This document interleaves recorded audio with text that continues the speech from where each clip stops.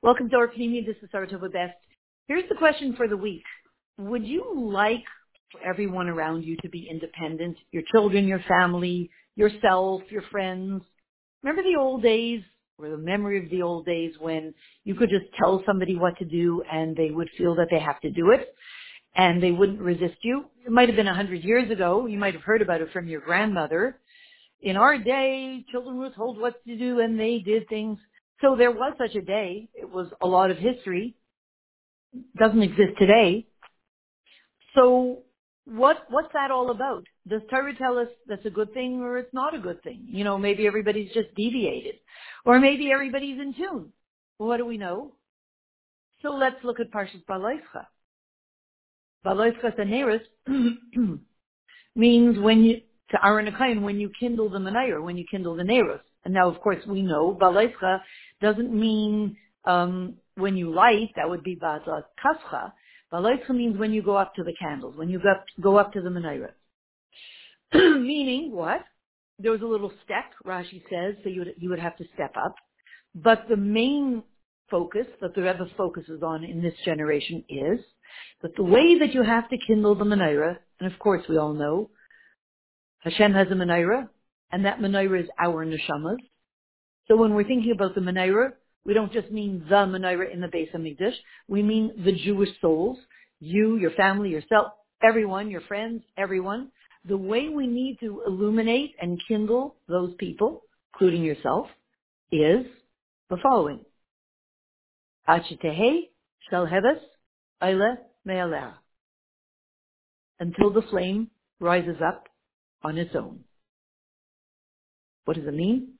You walk over to the menorah, you walk over to the candles, you hold the match there, you have the wick, you have the oil, everything's sitting there, but there's no light. You come along with a match, you're the lighter, you're the igniter. Can you just touch the match to the candle and walk away? No. You need to stand there and do it effectively enough so that the flame catches and rises up by itself, on its own. At that point, when it catches correctly and the flame rose on its own, it has its own sense, it has its own source of fire now, then you can walk away, and you should. Because it now has become an independent flame, independent of you. Says the Lubavitcher Rebbe, this is the way we're supposed to illuminate souls, every soul in this generation. Make them independent. Illuminate them in such a way that they feel that they're building their lives. The light that they're shining, they don't want to feel that it's your light. The chassid who didn't understand, is he supposed to have a beard or not a beard? His friends told him, the Rebbe said you should have a beard. He would go in and ask the Rebbe, and the Rebbe would say to him, whichever of the Rebbeim it was, not committal statement. And finally, the Chassidim asked that particular Rebbe, yes, no, should we tell him to grow a beard? Why isn't the Rebbe telling him to grow a beard? And the Rebbe said very clearly, I want it to be his beard that he has on his face, not my beard.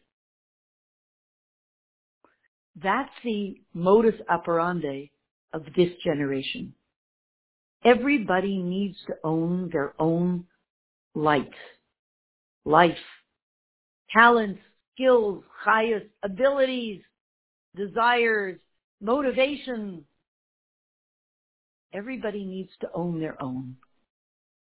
And as we see, for better or for worse, if we decide to do it the old way, we will just tell you what to do and you'd better do it. Sometimes it works in the short run. Sometimes it doesn't even work in the short run. In the long run, it does not work. Because souls of this generation only respond to one principle.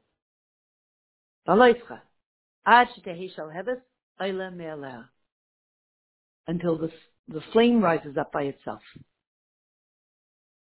And shel heves eile me'aleh means it goes up. It doesn't just, you're talking about shel heves is a very big flame. a very strong flame.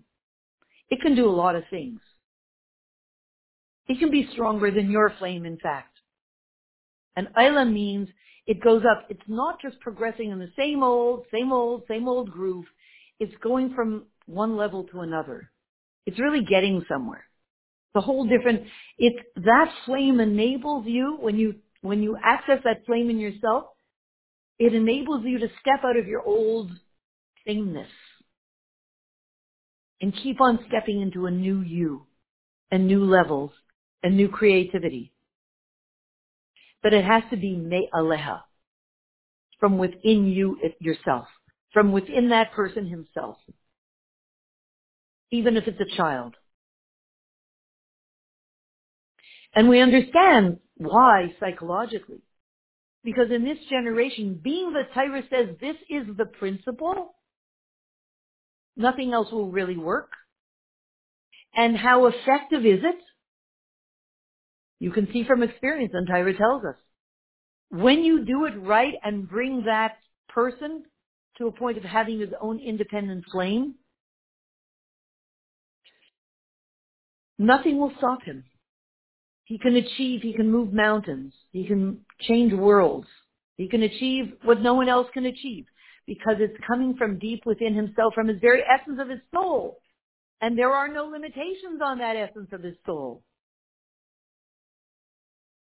And it can bring Mashiach, that flame. It can achieve anything. Nothing stands in the way of the will when you're touching the essence of the soul. So is it easy to do that? No. It requires that the mashpia, the parent, the teacher learns a whole new skill set.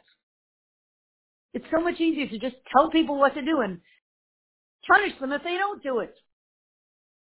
It's just, people have done it for generations, so we kind of can just follow what everybody else did and hope that it works.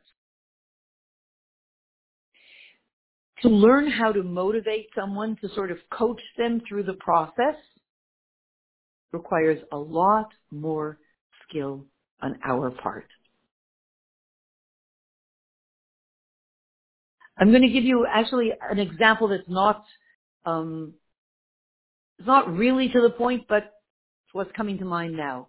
So many years ago, my son was quite young. He had just come home that morning from camp, from overnight camp. He was just kind of sitting there. We were in our bungalow. And I was about to say, oh, I have to daven mincha now. And I thought, this child is listening to every word I say. Am I going to actually say I have to daven mincha now? He just came from camp where Yiddishkeit is hopefully made into something very, very tasty. I'm going to tell him I have to daven mincha now? I don't think that's a good idea. I said, I want to daven mincha now. Now, maybe I was right, maybe I was wrong. Some people would say, then the child learns that you only do what you want. So there's room for discussion either way. So I'm saying it's not such an excellent example. But take it and do what you want with it. We know that we want to strive, and I'm not saying we have to strive, because the once I'm going to say to you, we have to strive, then I'm doing the same thing. Forcing you'd better or else. You'd better figure out how to inspire your child from within or else. I'm not going to do that. Excuse me. But we want to hopefully look deeply into Torah, see what Torah is telling us is the methodology of this generation. And trust it and work with it. And experiment and be flexible and be playful with it and curious about it and see where it takes us.